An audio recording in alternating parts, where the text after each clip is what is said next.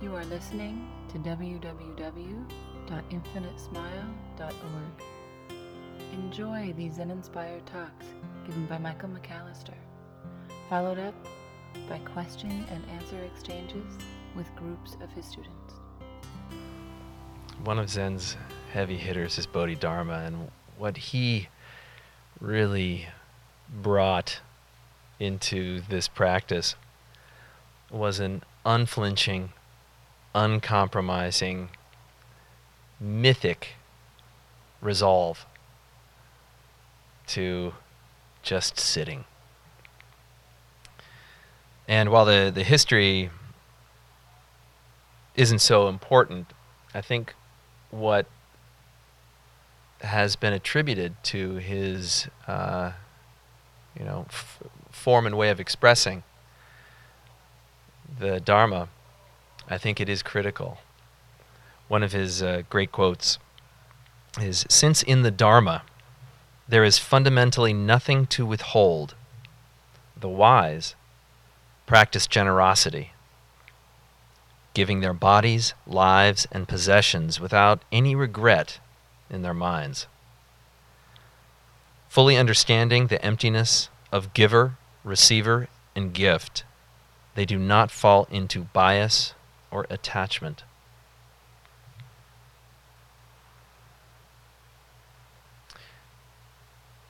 Attachment itself is what can freak us out if we listen to this quote quickly, or just with real careful ears. Immediately, ego goes, "Wait a minute, time out. We should just give everything away freely. Sounds like a cult to me.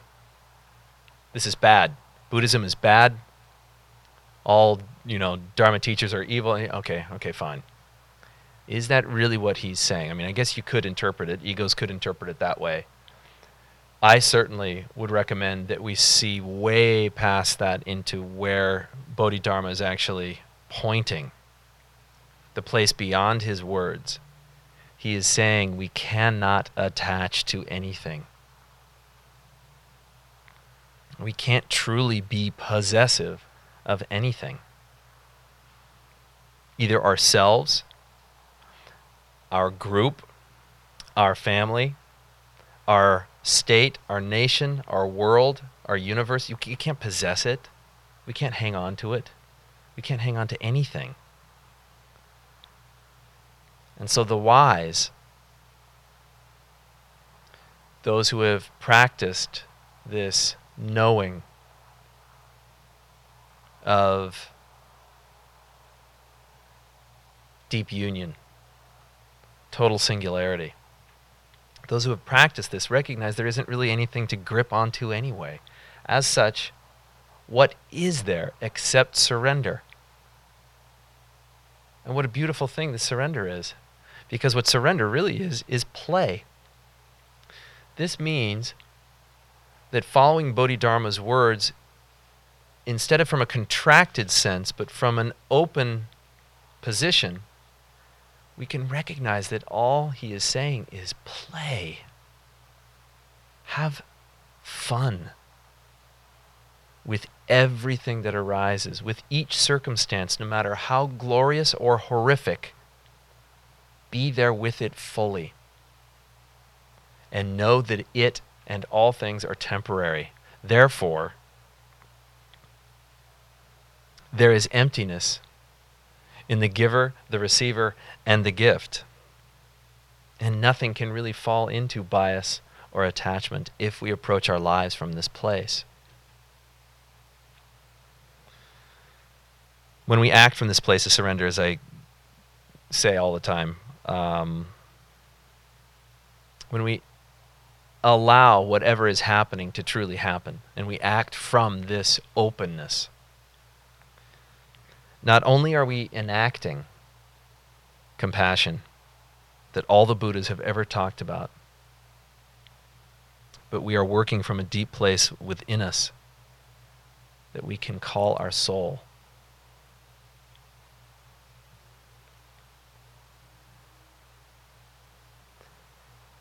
And when you do things from your soul, says Rumi, You feel a river moving in you, a joy.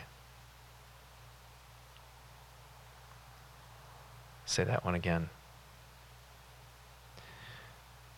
When you do things from your soul, you feel a river moving in you, a joy.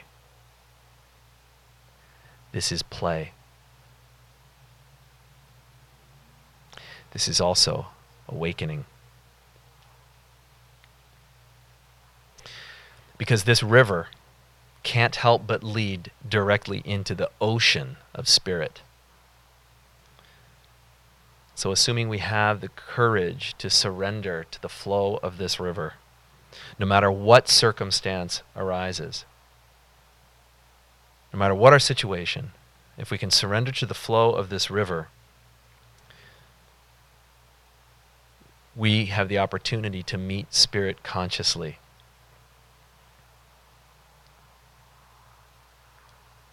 This is awakening.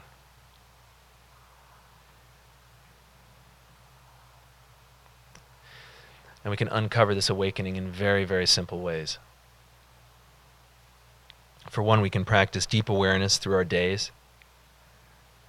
Every single day, just practice being totally awake to what it is like to eat, to drink, to speak, to drive, to listen to the radio while you drive. Can we be fully conscious as we negotiate our day with all the other influences, the other circumstances, the other people? Can we negotiate in a way that is totally aware, totally conscious? Can we be awake when we find ourselves resisting what is? Can we be awake when we find those that are close to us resisting us? Can we be awake as we meet love? In or through another, in or through ourselves, in or through an experience, can we consciously meet love? Can we watch all of it with total curiosity? This is awakening. How about when we practice really deep, authentic listening? Can we listen to the silence and then embody that silence? With each step, can we just repeat, I am peace.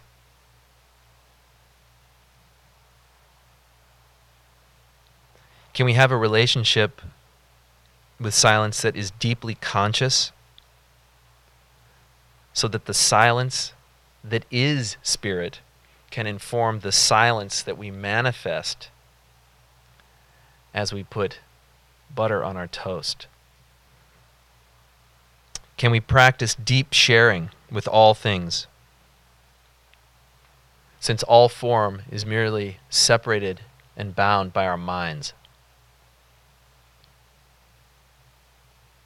Deep sharing with all form leads us into the river of the soul that moves within each of us, whether we know it or not, and leads us from our bodies to our minds, to our souls, and offers us a direct path then to spirit.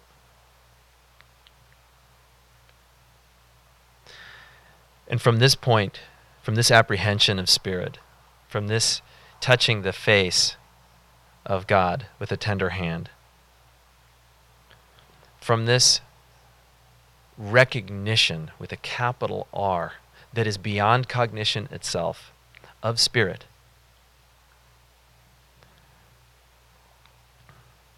We can bring the entire universe into each moment with our tears, with our smiles, with our words, and with our presence.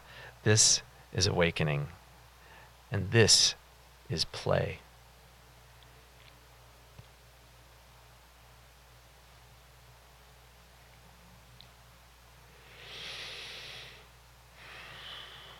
I'd like to try something a little different tonight. I'd like to pair up, and we're going to pair hopefully with people that we don't know super duper well, just because this way is how we can make friends. We can be also very much alive to any type of tension that we feel in relationship to that. We can use this practice. We can become peace in that moment. Okay? I know many of you are good friends, so it probably isn't going to work, but still. The idea here is to, with another, can you sit quietly just for a moment, and then I'd like each person to answer 2 questions. What is my heaven on earth? What is my hell on earth?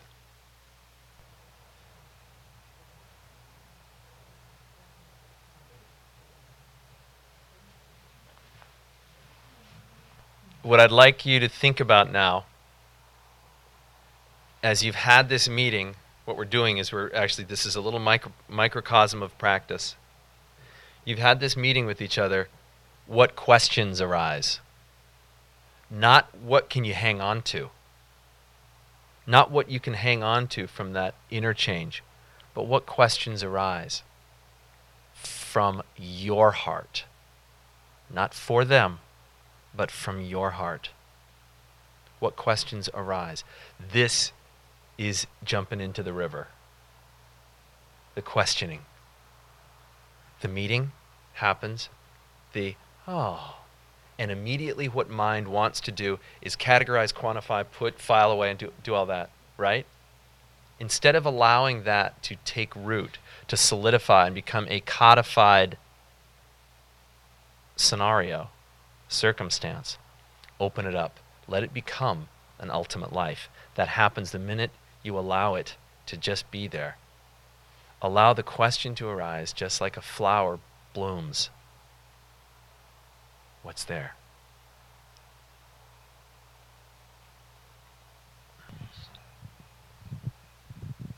So I was telling my teammates, the first thing that I thought of when you said, "What is your heaven?" I just thought about how a few hours before I came here, how my 1.5-year-old son climbed up on a couch next to me while I was watching TV and just leaned against me. And that felt really good. You know? And then I keep playing, of course I'm going to remember that for a long time. So is that attachment? Trying to preserve that, that moment? If you try to preserve it. Yeah, because it can't be preserved, but it can always be there. Okay? And the practice here is to allow those moments of profound love to fill you in ways that are ever deepening. That scenario that you described there as heavenly, certainly, I think every one of us can just kind of go, oh, yeah, absolutely, right? But you can also begin to uncover that type of tenderness for your mailman, for your boss who's a total jerk. Okay? That's the practice. So the tender moment that you had is a reminder that that's all there is. That tenderness is a reminder of the present moment. It's a reminder of the now, where there's no past, there's no future, there's just, oh my God, this feels really good. I promise you're going to get more. You'll get tons more of that.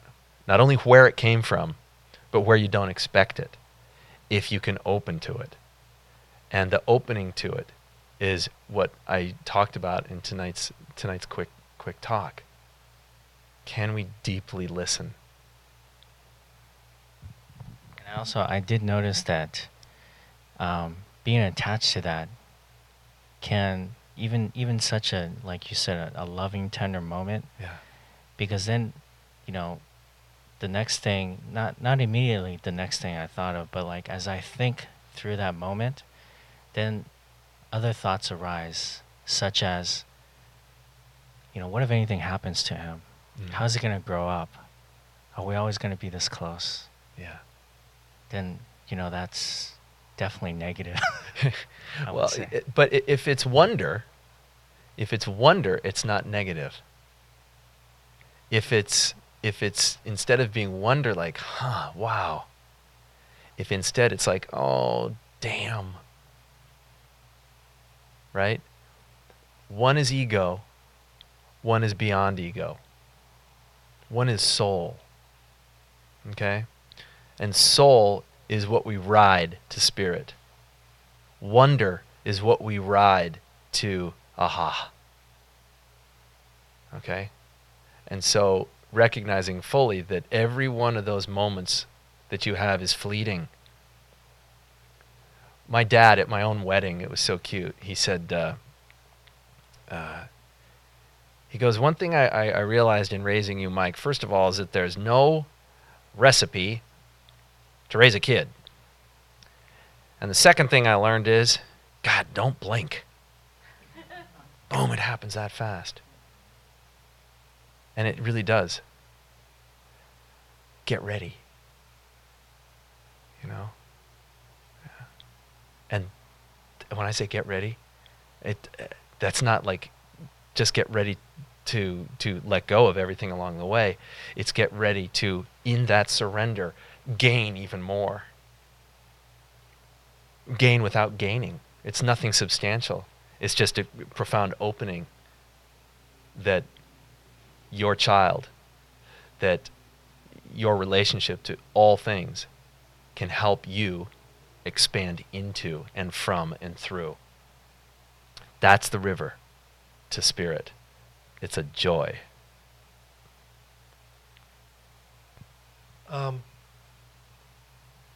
Thinking about your question and having this exchange with John about this makes me wonder.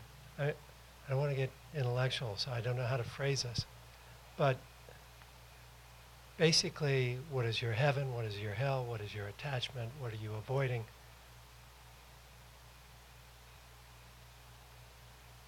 I want to ask a question about dualistic thought. I'm going to step back. We can say that about every moment of our experience.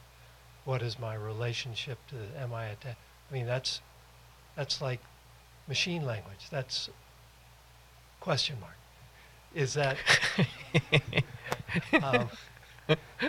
I'm loving this. I have no idea where it's going, but I mean, I could say right now, am I attaching to this or am I avoiding? What am I avoiding? What am I you could just go through the whole day and come up with where you're at, right? yeah. Yes, right? Yep. Very good, Paul. You could go through your whole day asking that question at every inhalation. What am I craving? Exhalation, what am I avoiding? Do I want this conversation to end now? Mm-hmm. Or do I want to prolong it? Mm-hmm. Do I want to keep the microphone? Do I want to pass it on? Sure. Do I want to grab? Right. And what you're doing there is you're studying the I. You're studying, what's more, the tendency for the I to, what was the very next word in each one of those? Want. Right? You're studying attachment when you do that because it's I want more or I want less. Right? And so if every inhalation is what am I wanting, or every exhalation is what am I wanting less of, same thing is what am I craving, what am I avoiding. If every single breath is that study, what happens is the studying of the self under that microscope frees the self into spirit. Spirit becomes what watches the self go through this. Spirit is what is studying.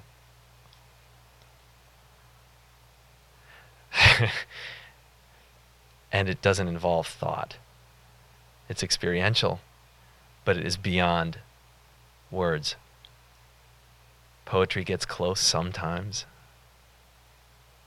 but it becomes a way for every single step to touch the ground with tenderness.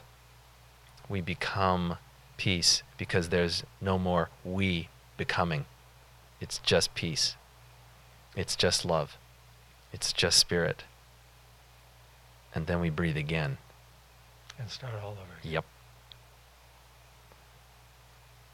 Follow the yellow brick road.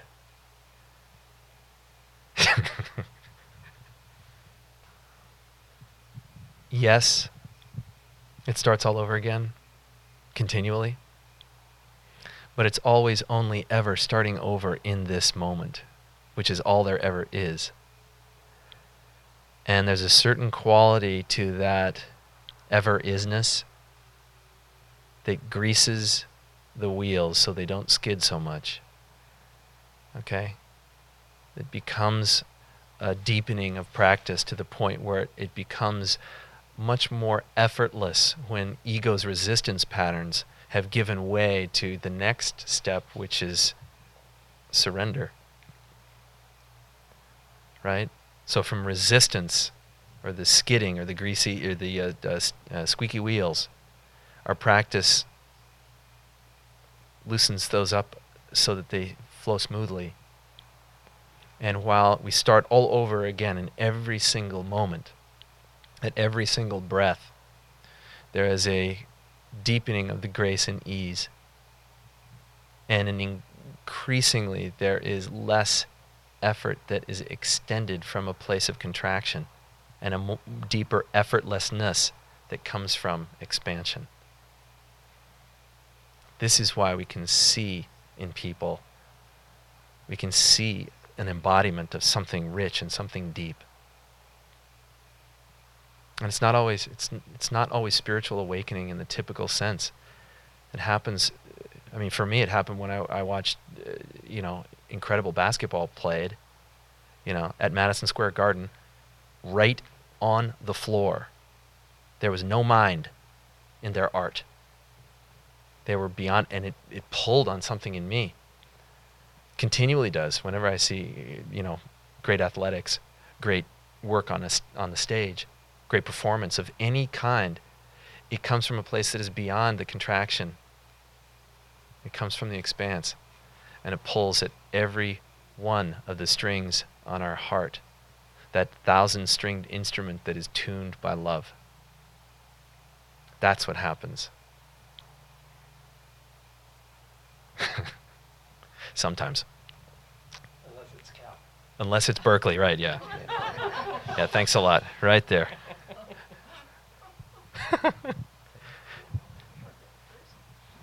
Cal football has been very good for my practice the last few weeks. So, bringing this into enlightenment, the question I have is, the awakening that we're talking about is the moment, the every moment experiencing the awakening that is occurring. Is that the state of enlightenment? Enlightenment isn't a state. Okay. The mind loves to think of it as a state. No, I'm sorry, I didn't hear. That was a joke. Never mind. I missed it totally. Yeah, it's a Canadian province. It's a Canadian province, right? Okay. It's a state. Okay, go for it. It's not a state. Okay. Enlightenment is not a state. Enlightenment is a continual unfolding. The mind wants to think of it as a state. The mind wants to think of it as an endpoint. The mind wants to own it. The mind wants to categorize, quantify, qualify, give words to it. Absolutely. And it never will, because it's precisely what gets in the way. That's the block. That's the wall. Okay. Every bit of the thing that we call the I sense, unless we follow that I sense to its core, we're playing games, okay? But we're playing games in the realm of ego as opposed to the realm of love, okay? We're playing games in the realm of contraction as opposed to jumping into the river and letting it take us to the oceanic experience of spirit. We're fighting the current, we're fighting the river, we're damming the river, we're doing whatever we can as long as there is an I in the mix. Okay. So our way out of that, if you're curious, Yes. watch the I. Watch every single thing about you that wants something or wants to avoid something. I want that, I don't want that. Watch that experience. Develop a relationship with that experience that is not bound by the experience. So that the experience of craving and aversion don't bind you. You don't, in other words, become that experience. That in you which can observe it slowly but surely develops an expansive pull and reorients and supplants the contracted egoic sense with something that can watch every bit of the egoic grasping and the egoic aversion. That's when we begin to get into the river. The enlightenment experience itself, that recognition with the capital R that is beyond cognition, so it's not really a recognition, but it's just kind of a okay? That's something that it's different for everybody, I'm sure. It comes in moments, and I'm sure it's come in moments for everybody sitting in this room. But it will never gain traction unless the block is studied. Another way of looking at this is to recognize that the river is going to have stones in it. Those stones are egoic attachment. That river can never run smoothly unless those attachments are moved off to the side. And when that happens, there's a stilling of that river, okay? And at that point, we can see to the bottom of it. And that is not always comfortable. It's particularly uncomfortable for ego, which wants to own it, which wants to show, which wants to prove, which wants to be somebody, be something. And it's precisely the opposite of that impulse. It's the opposite of that impulse. The allowance, the deep allowing of all things, of all scenarios, of all circumstances that allows us to live an ultimate life. An ultimate life where we integrate awakening, play with all aspects of our being. So does anybody in that state go through the struggles? Sure, but well, there. I guess it's not a state. It's a movement or a... It's a way to meet life. And the way life is met from the enlightened context is that troubles occur. But they're not troubles. They're circumstances. Why turn them into troubles? Ego loves to turn them into troubles because then it has a job. Instead of problems or troubles arising, circumstances arising that are then met in the present moment. Okay? With a presence, with a being that is not bound by past or future. Or another way of saying that, we are no longer identified with our thoughts that we bring to a particular circumstance. We respond freely. We are free functioning. And in that free function, the response is appropriate because it's not bound by ego. Do you cry? Sure. Do you feel? Sure. All those things are actually intensified. But your relationship to all those things has been shifted. It's been shifted from density to light. Like not letting them hit you in the chest, but stepping and watching them go by. No. Watching him go right through you. Okay. Because the I is not there. There's nothing to step aside. You can't step aside. Okay. Thanks for coming.